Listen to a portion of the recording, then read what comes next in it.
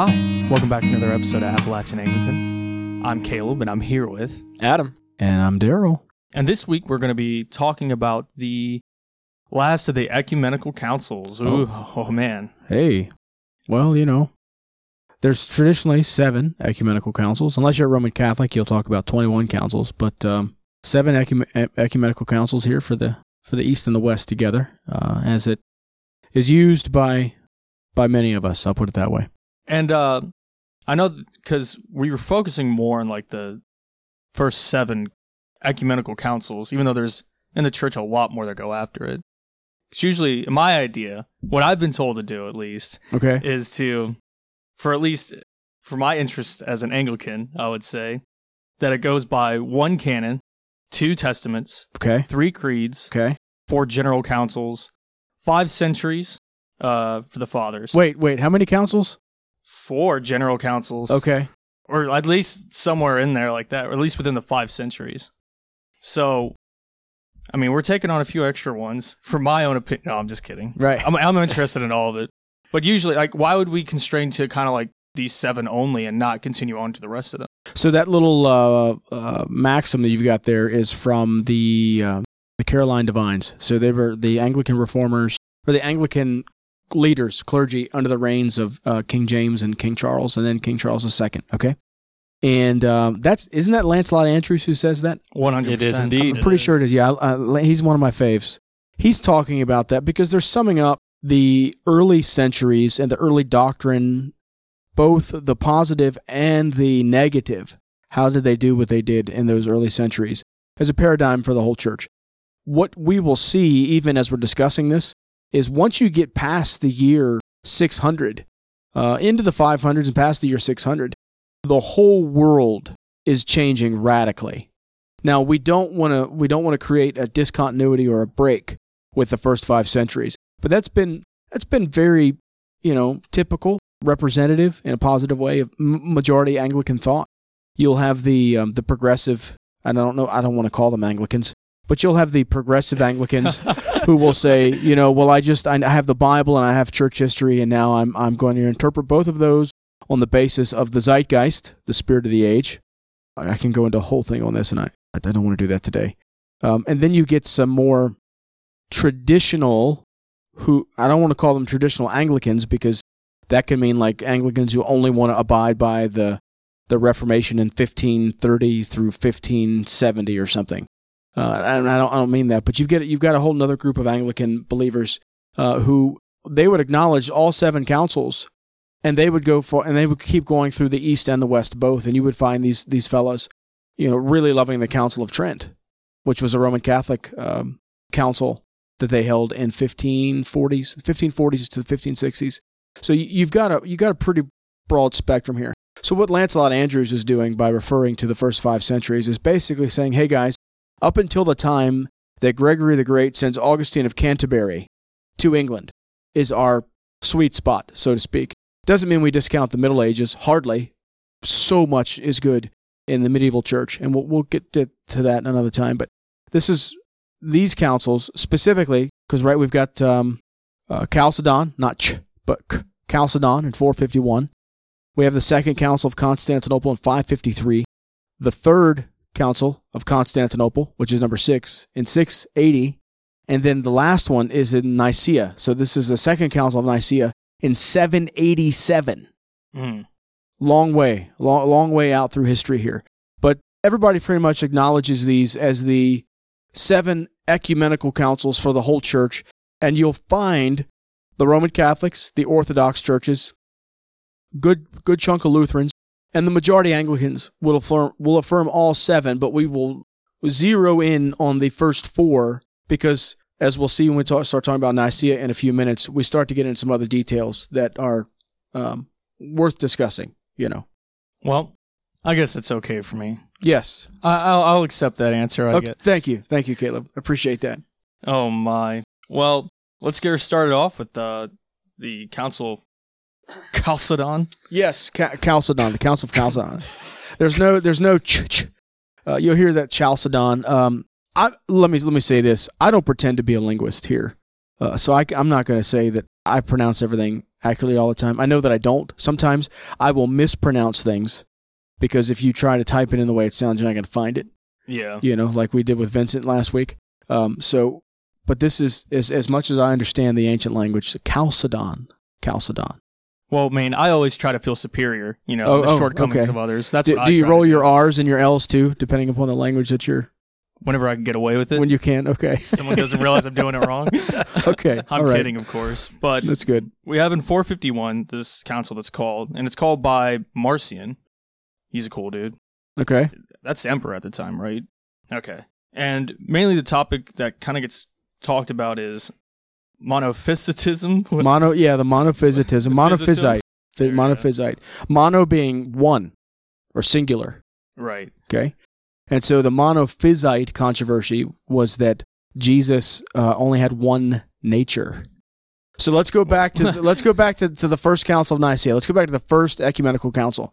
And what did the church discern and make emphatic? The persons of the Trinity. Right. Right? And what did the church say about the Father, the Son, and the Holy Spirit? There's three persons, but one being. God, yeah, one being, one essence, one ousia, right?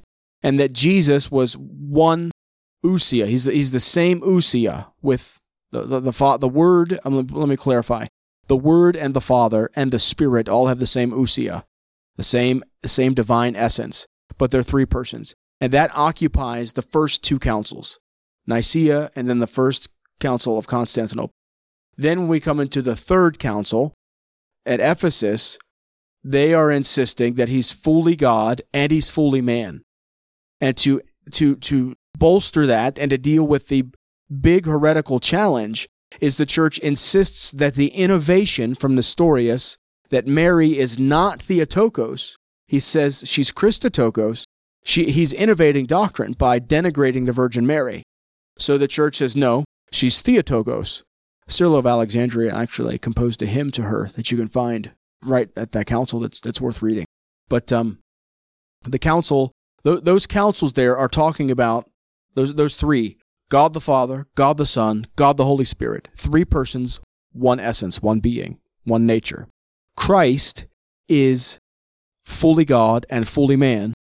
So now here we are coming up to Chalcedon, which is only a few decades later, from Ephesus. This is 451.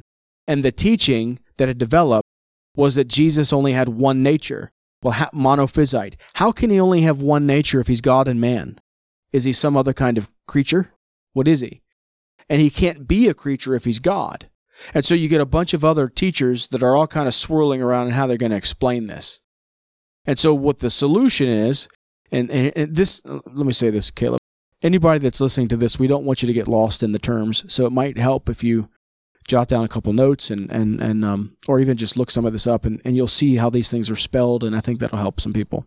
The solution to the monophysite problem is the hypostatic union. That's a fancy term because we're the hypostatic, like the two natures are united. So Christ is 100% God and he's 100% man. But those two natures aren't two persons. So there's no divine person of the Word and divine person Jesus of Nazareth. They're not two entities. There's only one singular entity, and that one person is Jesus. But he has two different natures. It's a hypostatic union. And the church is able to settle this largely because of Leo, the Bishop of Rome, Leo's tome. And the people shout that Peter have spoken through Leo when his tome is read aloud because it's such a clarifying document for them. So this is what they're dealing with the Chalcedon. How many natures? How many persons? Automatically, you can kind of hear the collective sigh out there in the podcast sphere. Why does it matter? Our entire concept of personhood legally that we have as Americans, as Westerners, our entire concept of personhood is built upon the debates and the discussions that the church had in these centuries about what it meant for God to be three persons with one being, and for what Jesus, who he is, as one person with two natures. And I can't go into all the development of thought there, but to say that if the church wasn't having these discussions, then we wouldn't even have the legal freedoms that we do, the personal liberties that we have. which are the conclusion, the outgrowth of these discussions. And now let's bring it back to theology more directly for a second. The doctrine of Jesus, the doctrine of God, the doctrine of Jesus directly correlate to our understanding of the church, the sacraments, and salvation itself. They go hand in glove. We can't change one without changing the other. It kind of goes back to all that stuff we did a couple weeks ago, maybe a month ago, on apostolic practices. When you change apostolic practice, you will change apostolic doctrine. When you deviate from these councils and the creeds that are a result of them, you will change the doctrine of the church. And in so doing, you end up in some kind of heresy.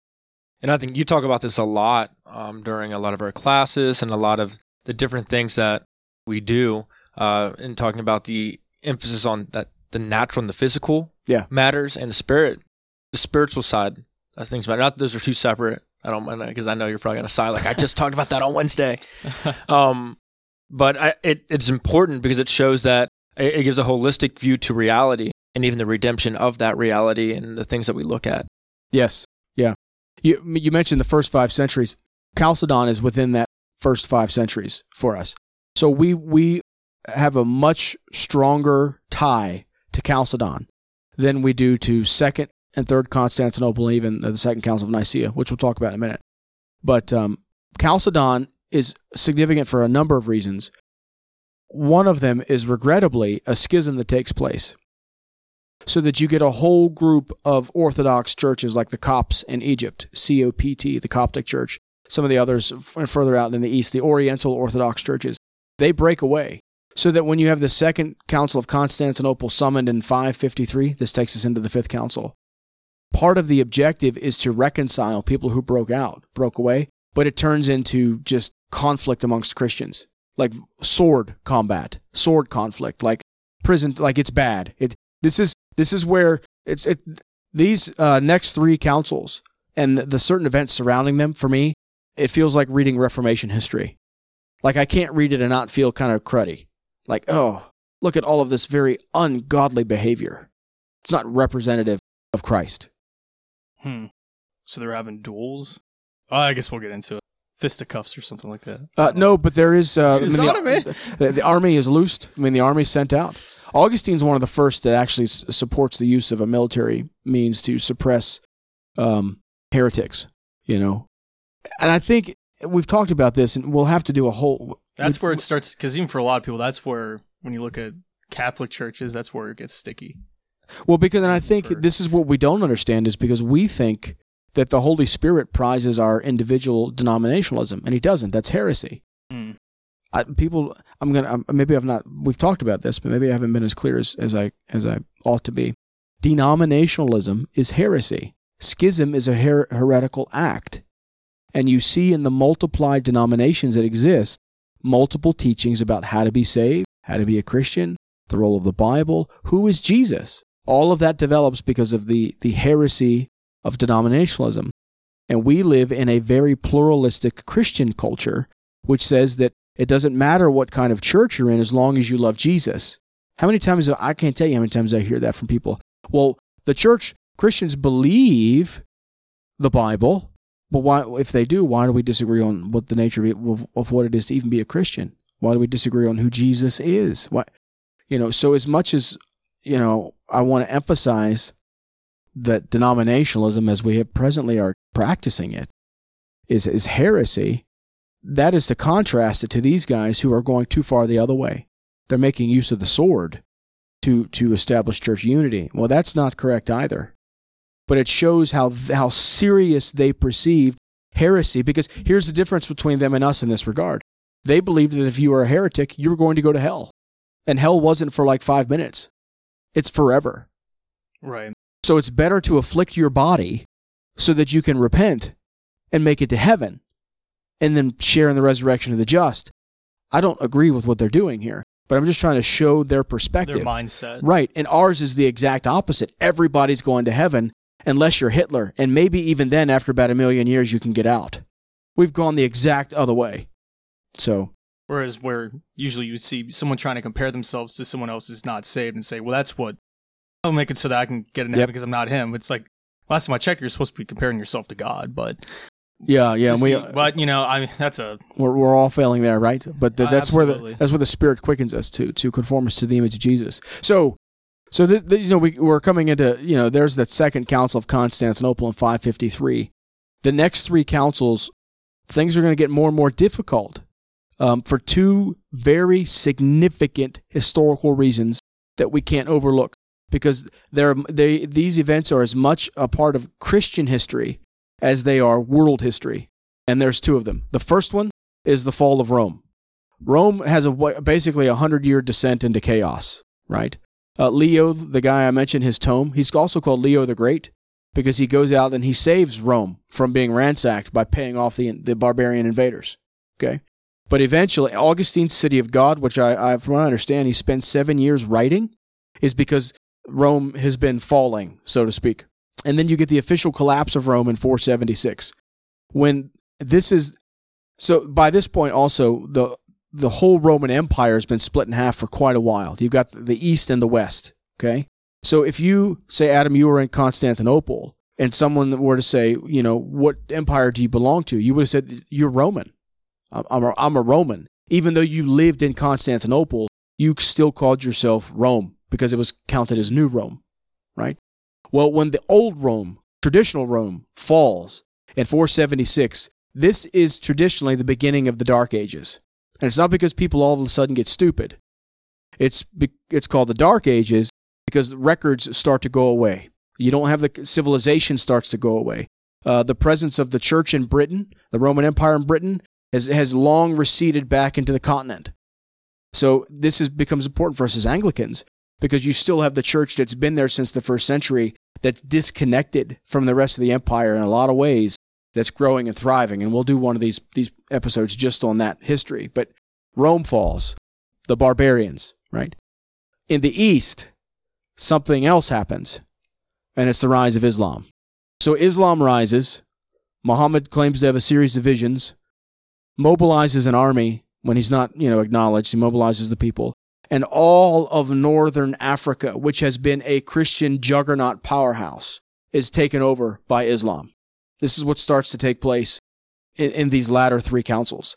So it's very difficult for even the bishops to gather together again to convene a council, because you've got the collapse of civilization in the West and the rise of a very, very strong, I don't want to use the word utilitarian, but in Islam, they come in and it's a sweeping takeover. It's not just that you convert or you die. In many places they wouldn't kill you because they still needed you to work. So you could be a Christian, but you couldn't convert, and you had to pay a tax, and you couldn't be an official, and you couldn't marry outside of your. I mean, there's a whole thing there we could do at some point on Islam. But Islam comes in, and I'll say this: at this point, and for a long time, up until just a couple hundred years ago, Islam was considered a Christian heresy.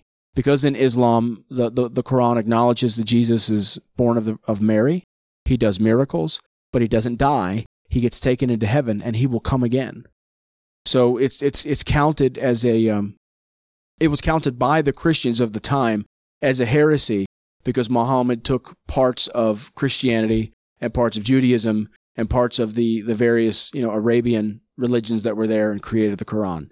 I realize that that's very truncated, and that every Islamic scholar on the planet would probably want to talk to me about that. But just as we're talking about Christian history as it's developing, that's a pretty good synopsis between, in the West, the fall of Rome, and in the East, the rise of Islam. And in the midst of all that, what is the church doing about these other issues that are still going on, specifically around the person of Jesus? And that's what we're dealing with, Nicaea, the first council, all the way now to Second Nicaea, the seventh council. So and that's what we're dealing with in all seven of them. Who's Jesus? Huh. All right. So we can see what's going on, at least as an overall, what's going to be happening.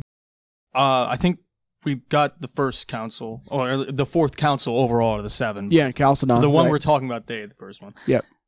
Which happened about 451. And then we have the events happening in between 476, where we have the fall of Rome. And then after that, we have our next council, which is at Constantinople in 1553. Yeah, this is called by Justinian. Yep. Constantinople II. Yep. Yeah. or second. Sequel. Yeah, the sequel.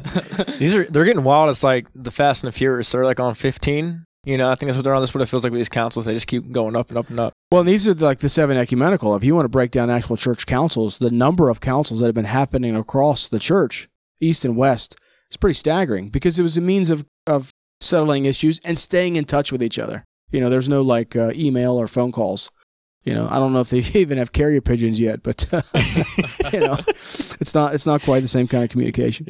That's when you know it's bad, when you're like, man, I really wish I had a carrier pigeon. Yeah.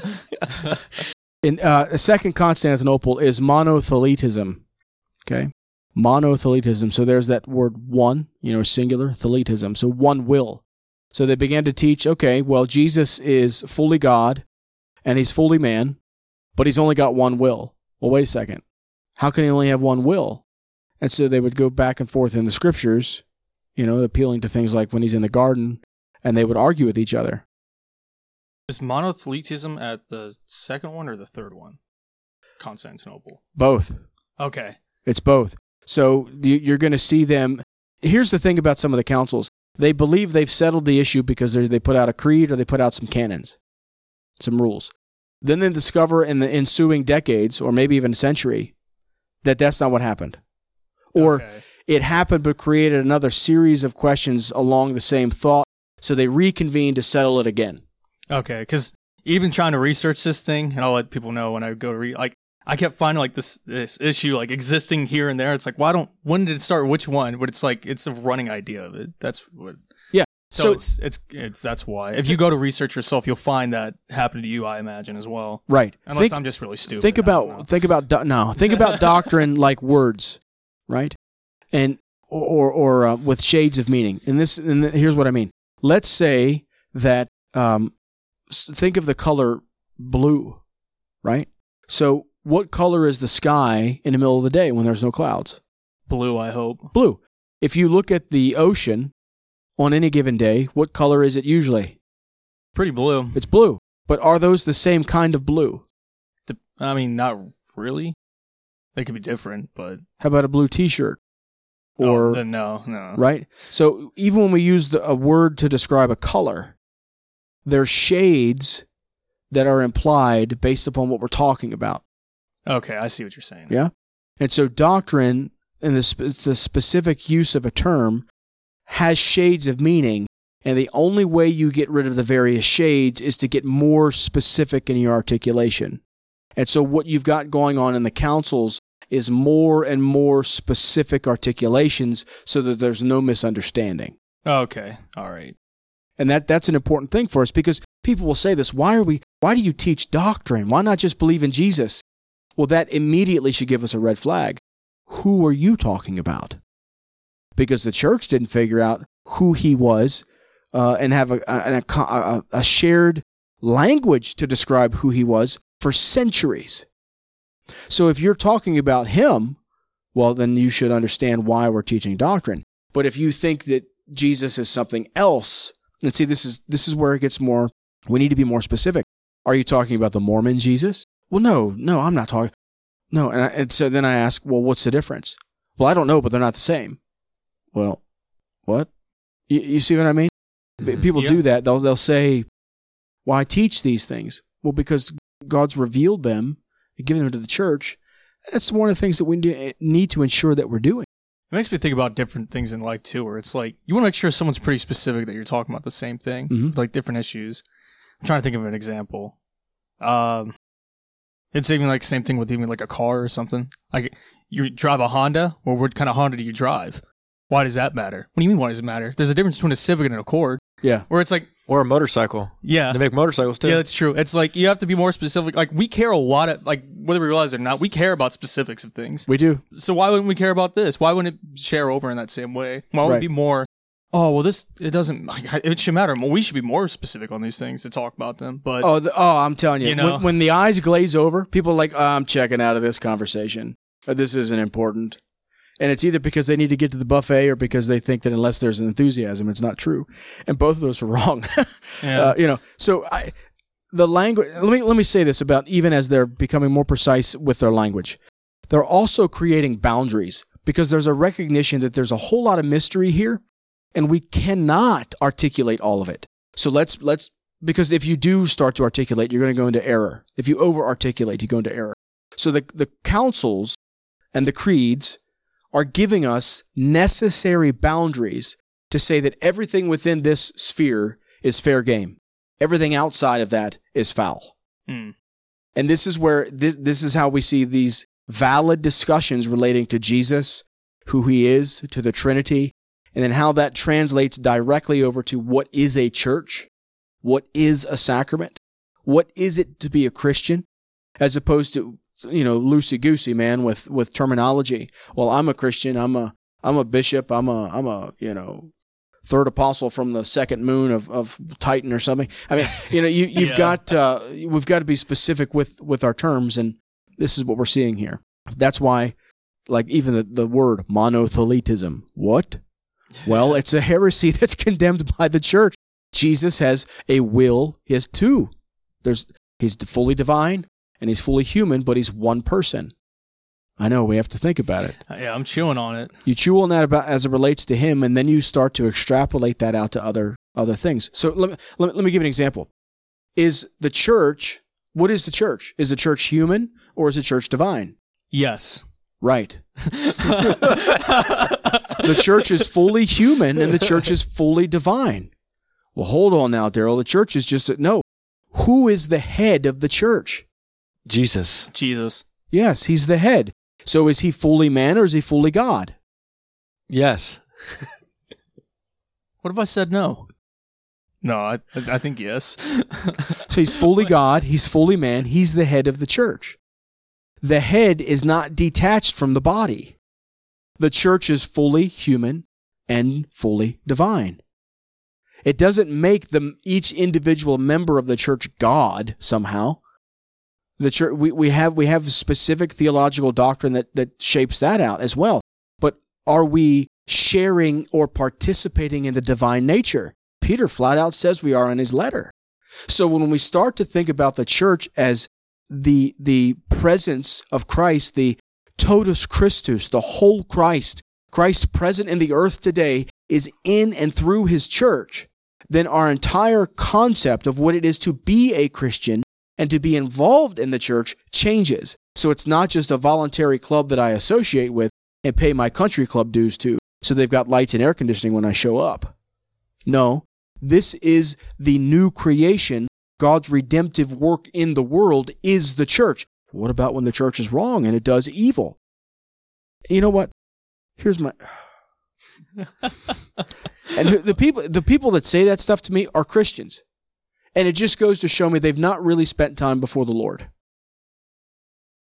Because if they did, and they set their heart to understand him, they wouldn't be as opposed to the church as they are. But let me give an answer to that critique. The church has spots. The church has wrinkles. And the scripture says it. He's returning for a church that doesn't have spot or wrinkle, meaning she does right now. It's not perfect because it's human.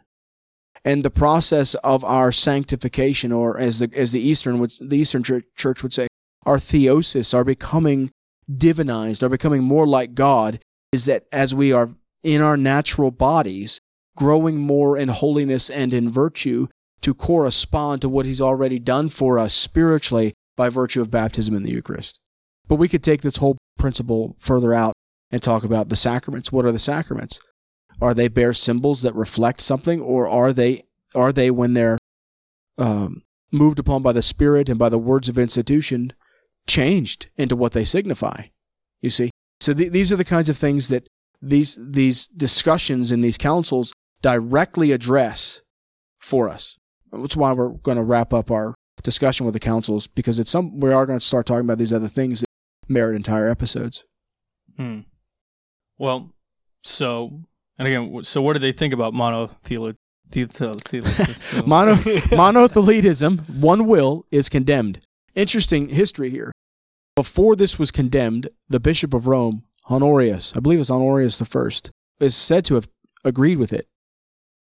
Now, this is an important deal later on in Christian history, because when the papacy will claim infallibility, right? That whatever the Pope teaches from his chair is infallible. This, and this is something agreed upon by East and West, this is the only instance that they have where there's something that they reckon as an actual heretical stand where a Bishop of Rome stood for it. Where the Bishop of Rome took a stand for something heretical. It's this event with monothelitism. But the West's argument around it is to say, well, the council hadn't met yet to decide that it was. Now, for Protestants, most of the folks that, the circles we're swimming in, the popes have been heretics ever since 15, or 1200. I mean, so it's a whole different mindset. But when you look at it from that other side, this monothelitism is a big deal in church history, even though it's not a big deal on the street or in the pew today. And that, by the way, is the next two councils. So councils 5 and 6. Yeah, like we were talking about before, I was getting confused. Yeah, that's what they're dealing with. So that's in 553 AD. Right. Yep. So now we're jumping into Constantinople 3. Part 3. Yeah. So this is the third council in Constantinople, 680 to 681. Yep. And this one's called by Constantine. Not the OG, though. No, that's a long time ago at this point. This is number 4. So that Constantine IV summoning this sixth ecumenical council is further apart in history from Constantine I than we are from the founding of the United States. That's a good perspective. Yeah, there's a whole lot that's changed in the world. There's a whole lot that's changed. So Constantinople III was called by Constantine IV for the Sixth Ecumenical Council. There you go. Simple, yeah, it's easy. That's right. You got it. I think this one they're still talking about. It's like we were just literally talking. Yeah. A little bit of monothelitism, and then we have the the monoenegism. Right. So the Eastern Church starts to really develop a distinction between the energies and the essence, divine energy and divine essence. We don't have a lot of the same language. We have the same distinctions, but we don't have a lot of the same language in the Western tradition as it's developing. But in the East, you have it, and I would recommend people who've ever heard about it, study it. There's a difference between God's energies and God's essence. And what does that look like? How does God do that? And all of those things are very, very important for the spiritual life, like your prayer life, your devotional life, your contemplative life, how you're communicating and connecting with God. I mean, by this point in Christian history, there are monasteries that have been operating for hundreds of years. Christians at this part in history here would not recognize, I'm going to guess probably 80% of the churches they would walk into today. They wouldn't recognize them as a church. They wouldn't know they were in a church. And it's not just because of the energies and the essence distinction. They just wouldn't get it. Like, how are you not living a life of prayer? Why are you not, genuflecting or kneeling or stretching out before the Eucharist? Why are you not, kissing the hands of the priests after they're ordained? There's so much stuff that's happened and that's fully entrenched as part of the church life, as the church's life, that today is completely foreign. I mean, the idea that they would find a group of Christians walking around with Bibles in their pockets that they claim to believe, but they don't actually know what it says. I mean, there's a lot here, and I'm only bringing those things up not to condemn the people or anybody that's listening, but to point out we want to quickly jump back and say energies and essences. What are they talking about? No, my friends, they are the ones who are actually educated and entrenched in a Christian culture, a Christian church, and it's particularly Eastern. We are the ones who are in a post-Christian world who can't even get Christians to recognize they shouldn't be sleeping around before they get married. I'm not saying the church then was perfect by any stretch. There's a reason there's the council, okay? Right. But we've got to stop looking back at them and saying, well, because those words are, and we're making light of it, I know. But those words and those times and the count, all that's kind of hooey, and none of that relates to me. Again, if there's no church in Christian history, there's no Bible or doctrine for anybody today to decide they don't want to believe or to believe. Let's put it that way. Hope that's not too harsh, guys. I'm sorry if it sounds too harsh. You just need to love people. Oh, okay. I think I'm just not feeling the love. Oh, I'm sorry. Not feeling the love the way I want to feel it. Oh, okay. Okay, so you think we're ready to go to the next council? Yeah, we can go to number 7. I think we're.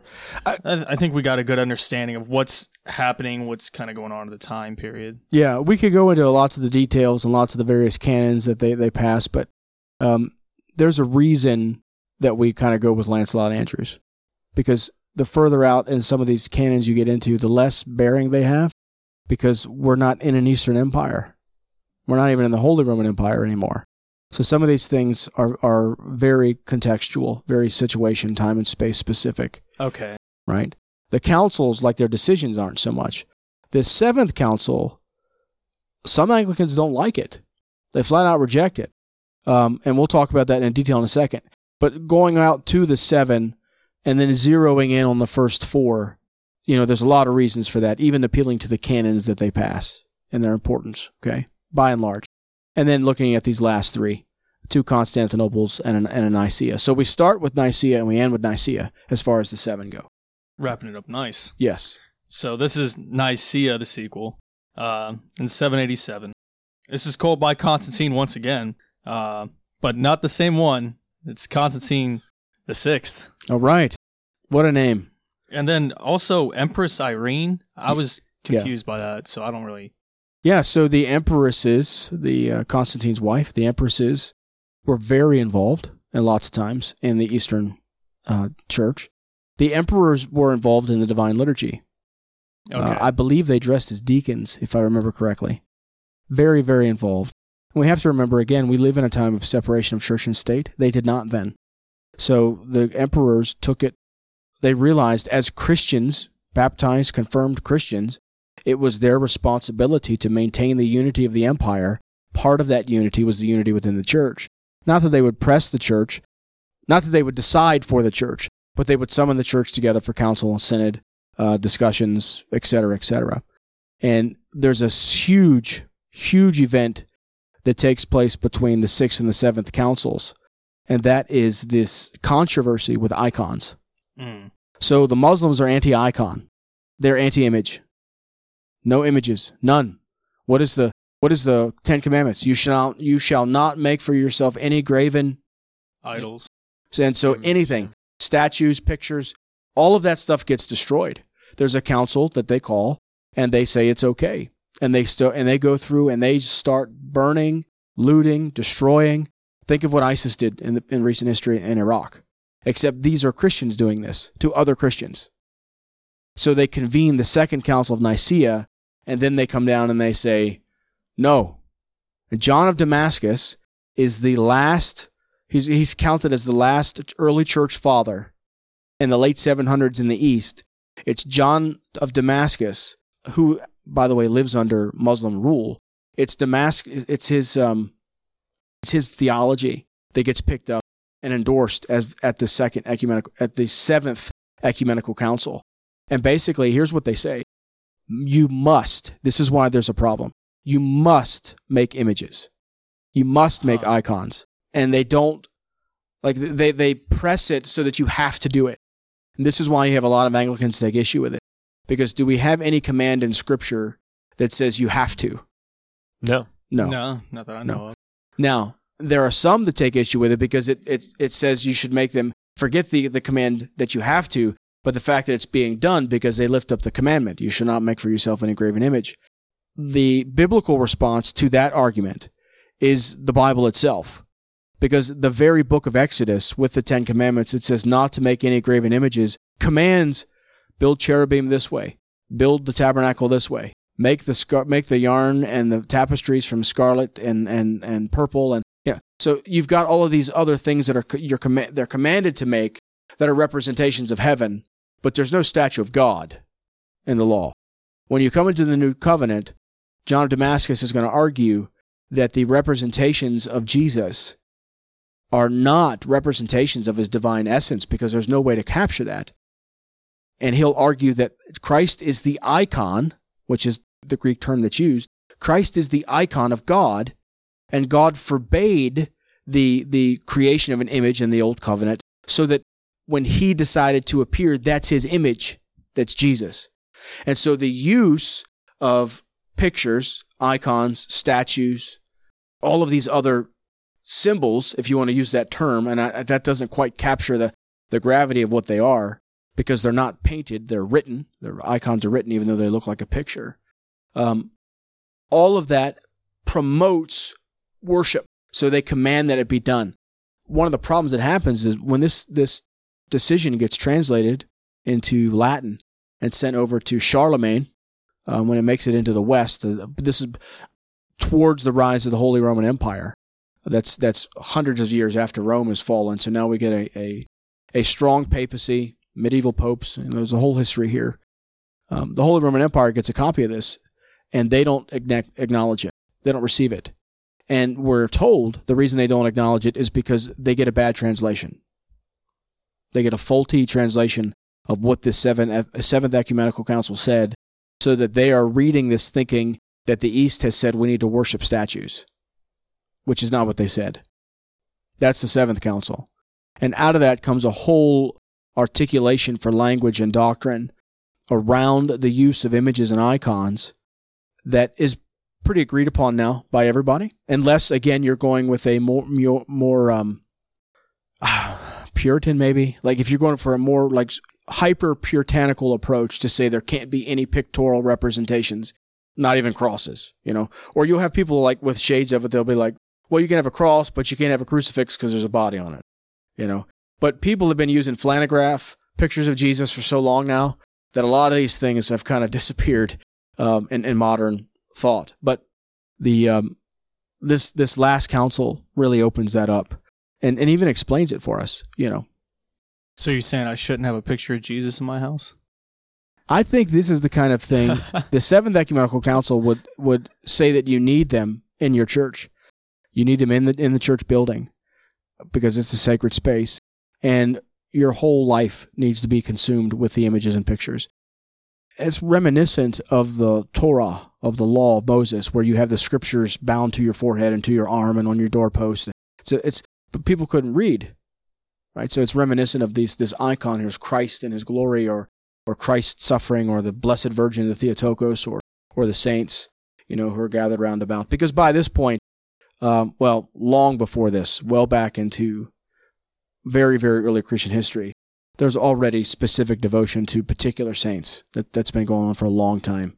And so when you get out here to the Seventh Council, I mean, we're heading into the High Middle Ages at this point. We're real close to the High Middle Ages in the West. And the East is they still got about 700 years or so before they'll collapse to the Ottomans altogether. But, you see this coming out of these councils. And I can't help but look at these latter councils and look at, you mentioned it, talking about the fall of Rome, but really you start to see the implications of it. So even down to the misinterpretation or not being able to communicate about the Seventh Council, because already you could see where the cultures were gapping, and the language was also, like you're talking about, like known, understood language, let alone, even if they are speaking the same language, what is the dialect? Right. Because they're so separated. And so you get to see really the fall of Rome and what that does to infrastructure, what it does to structure, and what it does to language throughout the empire. And it becomes very apparent in what is happening in these latter councils. You can just see the miscommunication. And I think it in many ways makes us take for granted what we have today. But I think a lot of these conversations, if they were having it in a united empire like they were before, I think these issues could have been resolved. I think it could have been resolved through communication, but because it was so difficult, it just didn't happen. Right. And you've got the political, because Rome falls and has basically fallen for so many hundreds of years, it rises and falls. Let me put it this way. Gregory the Great, when he becomes the Bishop of Rome in 590, talks about the city being like a ship with rotted planks, like a rotted wood, So you've got this collapse, a semi-rise, collapse, semi-rise. You've got that going on for quite a while until you get into about the year 800 with Charlemagne, when he becomes the Holy Roman Emperor. He's crowned, I believe it's Christmas Day, by the Pope. Charlemagne's not happy about it, by the way. But he's got the Holy Roman Empire in the West, like think Germany, France, Spain, these areas, right? Holy Roman Empire. While the Spain is in Spain you've got, is it the Visigoths? In Spain you've got the Arians, by the way, that Arian heresy that Jesus is, that's still going on. It's still around. It's got its own bishops, its own priests, its own deacons. It's got its own church structure. It's got its own missionaries. So a lot of these barbarian tribes that came in and wiped out Rome, many of them were Arians. They were heretical Christians.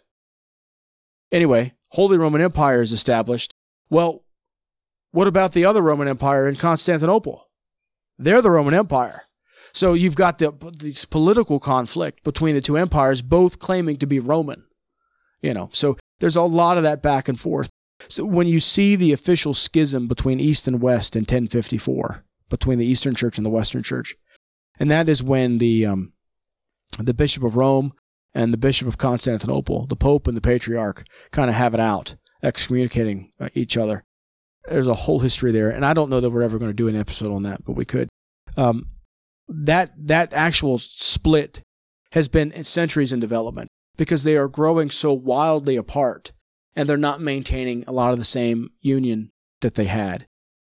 So it's a big deal today that those mutual excommunications have been lifted. Pope Francis recently sent some bones of St. Peter to the Patriarch of Constantinople. So there's a lot of good ecumenical reconciliation that's been going on between East and West now for a long time.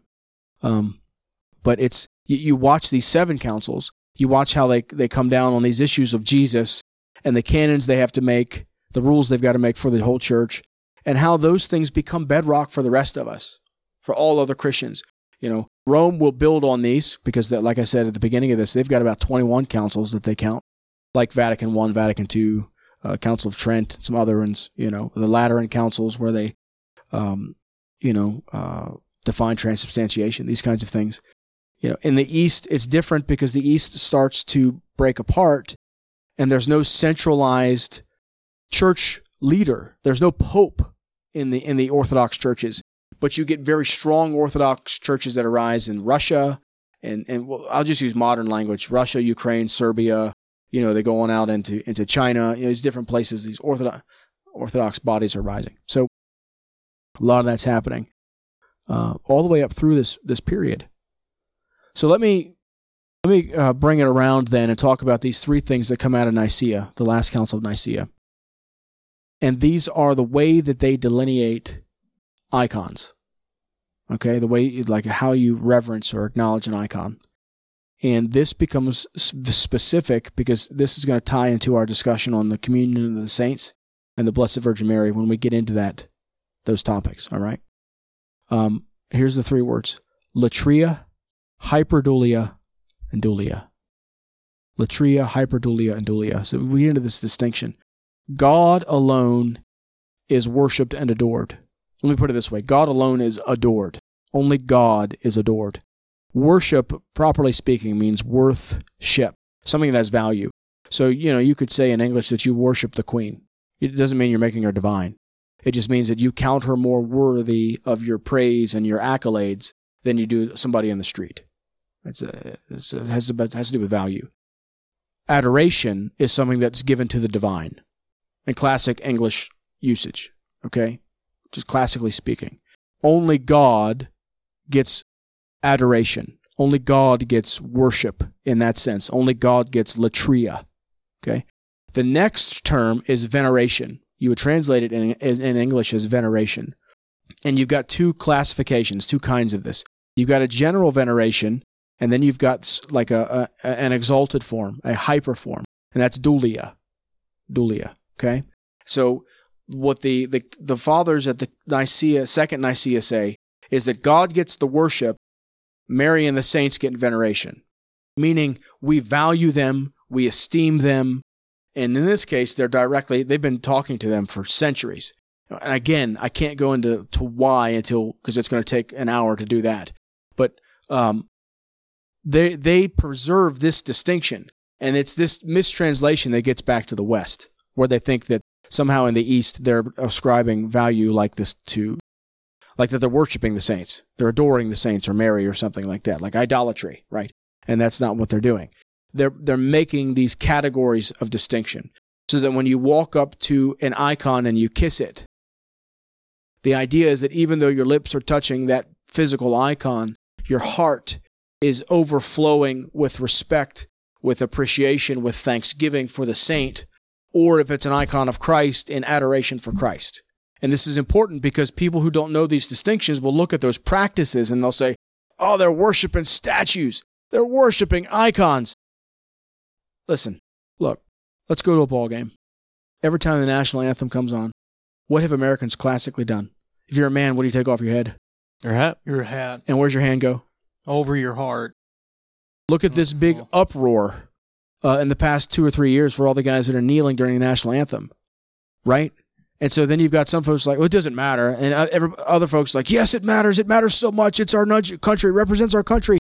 That right there is a perfect example of, in a lesser state, but a good illustration of the difference between the way the fathers of Nicaea are delineating worship that goes to God alone and the physical gestures and ritual and symbol that goes into the honoring of the whole church with the icons and the images.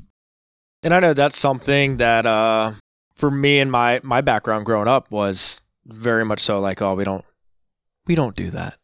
We don't look like, it was just viewed as a negative thing, but coming in and studying a lot of that and seeing the difference and what is truly being communicated, I realized how ignorant I was in my view.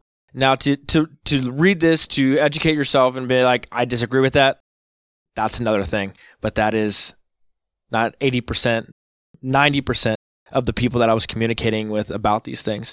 We were all ignorant. We were just giving our opinion where it didn't really matter. Yeah. I mean, when you go back and you read it and you look at what they're doing and how they're defining it, then it makes a ton of sense. Because none of these people are trying to disobey Scripture. As a matter of fact, they are steeped and swimming in Scripture, even in their regular speech with one another, far more than most people are in the church today. I don't mean like the fathers of the council and the various monks, John of Damascus. That's what these guys are doing. And so now they're taking and they're synthesizing the teaching of Scripture in a way that makes sense. So as far as Nicaea goes, is Jesus the perfect icon of God the Father? He is. So why can't then we make a representation of him to show our worship and our devotion? And you can appeal, as some I know J.I. Packer didn't like pictures of Christ at all. I mean, he would appeal directly to the Ten Commandments. Do not make any graven image. So you get a very strong Puritan emphasis within portions of Anglicanism specifically that say no. And as much as I have deep appreciation for a lot of the Puritans and a lot of what they had to say and do, on this one, I'm not going to go with them. I'm going to go with Nicaea. But neither am I going to go with the Second Council of Nicaea, so much so to say that you have to do it. Because I can't find a scriptural command that says you have to do it. I do see that the Scripture says obey the church. So if the church decides that the church is going to reaffirm Nicaea II, and that we all have to do this, well, then that's a different discussion. But that's not, as far as I know, maybe I'm missing some information here. As far as I know, that's not happened. And I think it's interesting. A lot of the objections that I've heard also were like, we don't know what Jesus looks like, or we don't know ... And I remember a conversation I had with you, Father Darrell, during the time when you were doing your series on the saints. And I said the same thing. I'm like, what is up with this picture ... like a stereotypical mainstream evangelical at the way I was thinking.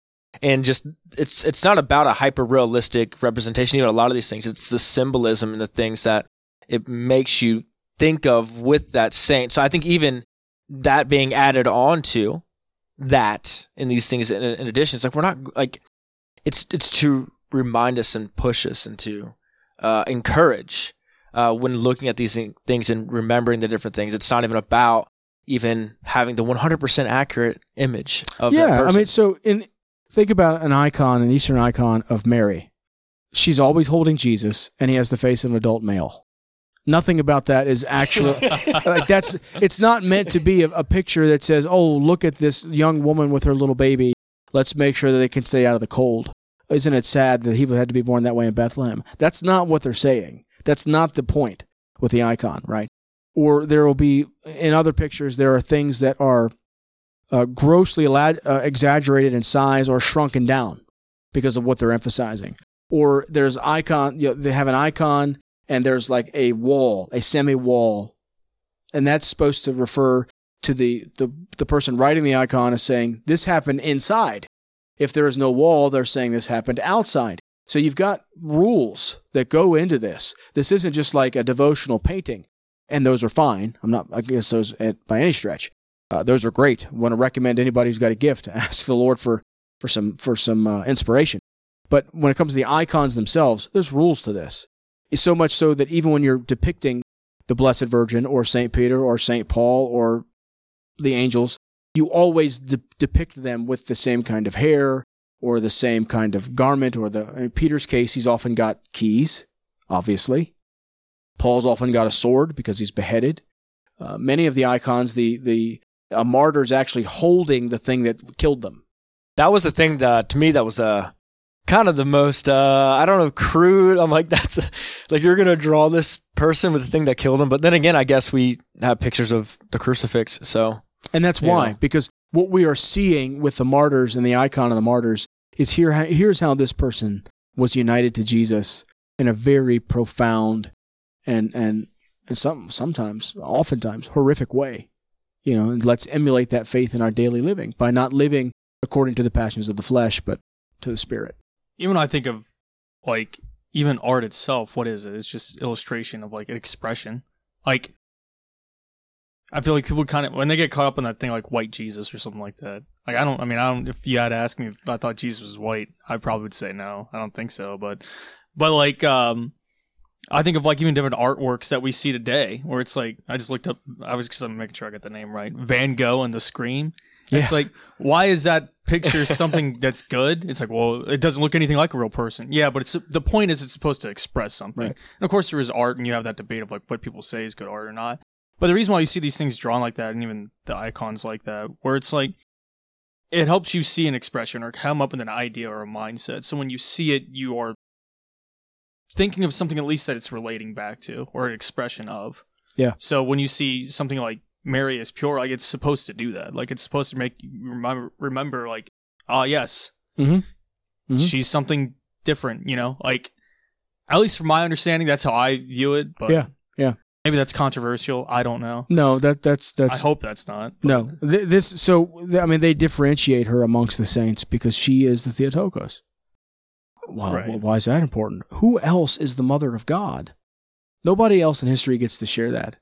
And I hear people, say back, well, didn't Jesus say that more blessed to be the person who obeys him than to be his mother, when they said, blessed is the womb that bore you? Christ isn't denigrating his mother. He's elevating the church as part of his body. We've got to get rid of our anti-Mary evangelicalism. I'll put it that way. Well, I would just say that right. Mary obeyed too, so she did. She's got both. So how about that? Yeah, now she's even better than what she was before. So and somebody, I've had some people already tell me they're waiting for us to do an episode on Mary, and we will.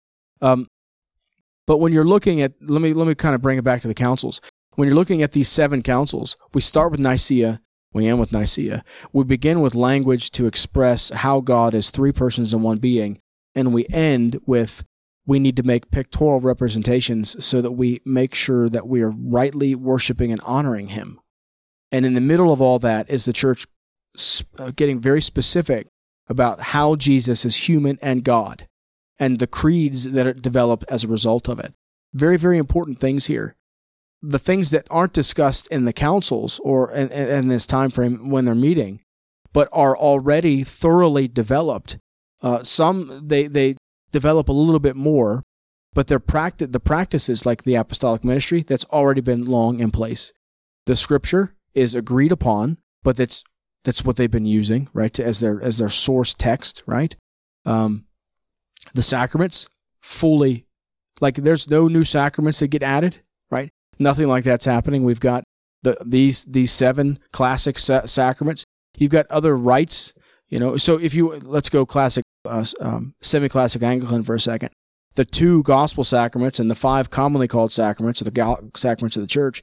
Then you've got all these other sacramental things going on. All of this stuff is so thoroughly and pervasively established in the early church. And this is why we wanted to talk about the councils, is because where are you going to go and have a conversation with Christians today where any of this makes any sense to them? Because they think that God is in heaven to help them get over their anxiety.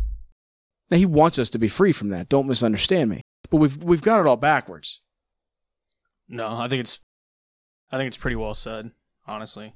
I think we are running out of time, and I mean, I would keep going, but I think we hit these topics pretty well today. At least all these different issues that were going on, and more so. Yeah. I didn't receive any questions this week. I don't know if you received any. Questions. Let me think. No, I don't think so. Just people wanting us to talk about Mary, the saints. I think there was one other one, but we'll get to that because right. That's not something we'd phase into today. We just by going out this far into Christian history, we didn't go up to the Great Schism in 1054, but we've touched on what's going on east and west, all the way up until about the year 800. 800 is Charlemagne, and by that point you've got Christianity's more than established at this point. Right. Christendom is established at this point. A Christianized culture.